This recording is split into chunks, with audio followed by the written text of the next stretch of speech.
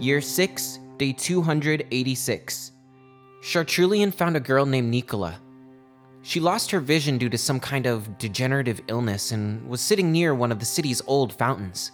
Apparently, when Chartrulian passed by, she knew who he was and called out to him. I guess her loss of sight amplified some kind of ability to see people's auras and other things that aren't really there. Chartrulian has her in the seminary now, and their doctor is trying to see what they can do for her eyes. He says she's willing to come with us, but I'm not sure what use he sees in her as she is. I mean, a pilot has to see, right? I guess we'll find out in a few days if she's up for the journey. Not much luck finding anyone else, though. We met a few more candidates, but so far, no one's standing out. I've resorted to sleuthing around on my own. We've covered a lot of ground at Drema Academy, but we haven't really looked within the seminary. Since Nicola, Chartrulian seems to be open to relaxing his requirements, which could be good or bad. I definitely don't want to bring in the wrong people just because I think he'll allow it, but I do think that we can train them if they are remotely close to what we're looking for. I mean, out of the gate, only half of us are really soldier material as it is, so we'll all be learning at a similar pace anyways. There aren't too many people my age that I'd recommend on site. I'm just gonna start talking to everyone I come across to see if there's anyone lurking around with developed abilities who might just be too shy to speak up. I imagine the kinds of abilities we'd find here are more of the intellectual type, but that has to count for something. Yulia has been trying really hard not to get involved, which is frustrating, but I guess that's just that old world mentality at work. If you don't move the pieces in the first place, you can't lose the game. I can't wait to get out of here. Year 6, Day 291.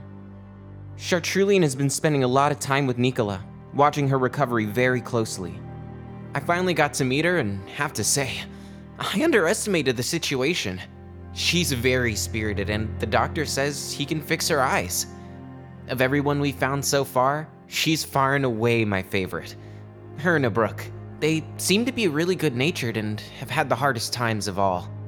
So, I guess that makes 7 of us.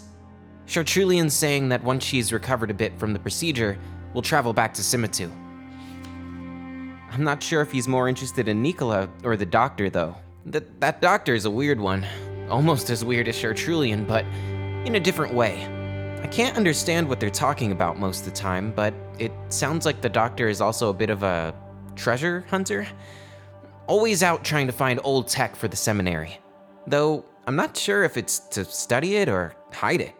They keep talking about something called assimilation, which, as I understand it, is a super fringe and highly forbidden thing now.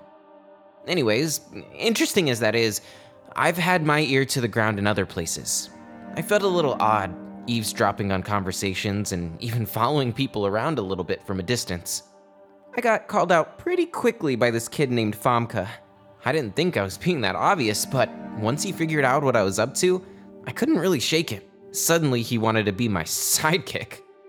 He claimed to have some aura sensitivity like Nicola, only in his case, he had studied and gauged the ability of just about everyone in the seminary. He told me that he would tell me everything he knew on the condition that he could come with us to Simitu. Naturally, I assumed he was bluffing, and I certainly wasn't going to waste Chartrulian's time with him, so I said no. But then, for days after that, no matter where I was, Famke found me. He teased me with details about students. So-and-so could extract information on an object just by touching it. So-and-so could manipulate other people's dreams. So-and-so could detect if someone was lying. But he wouldn't point them out to me, only tease their abilities. It was incredibly exhausting. I've been doing everything I can to avoid him, but nothing's worked. Then, just tonight, I was talking to Chartrulian in the infirmary. We were going over the different types of people we had found and their respective abilities, and I kind of told him what I was up to. We wanted to figure out if there were any obvious holes we were missing that needed filling. It was actually the doctor who suggested we try to find someone empathetic. I hate to say it, but I actually think Famke might be able to help me find someone, if he isn't that person himself. While I've got you, The folks at Pack Howl Media are officially gearing up for pre-production on Volume 2, which will complete the Idrika and New Regime story arcs that were introduced in Volume 1. The Kickstarter finally goes live at the end of August, and I hope you'll sign up via the link in our show notes to be notified when the campaign goes live. And please feel free to check out the original soundtrack on Spotify. It's the perfect thing to put on while you study or to inspire you while you write worlds of your own. You can visit tmocpod.com for links to all this stuff and more.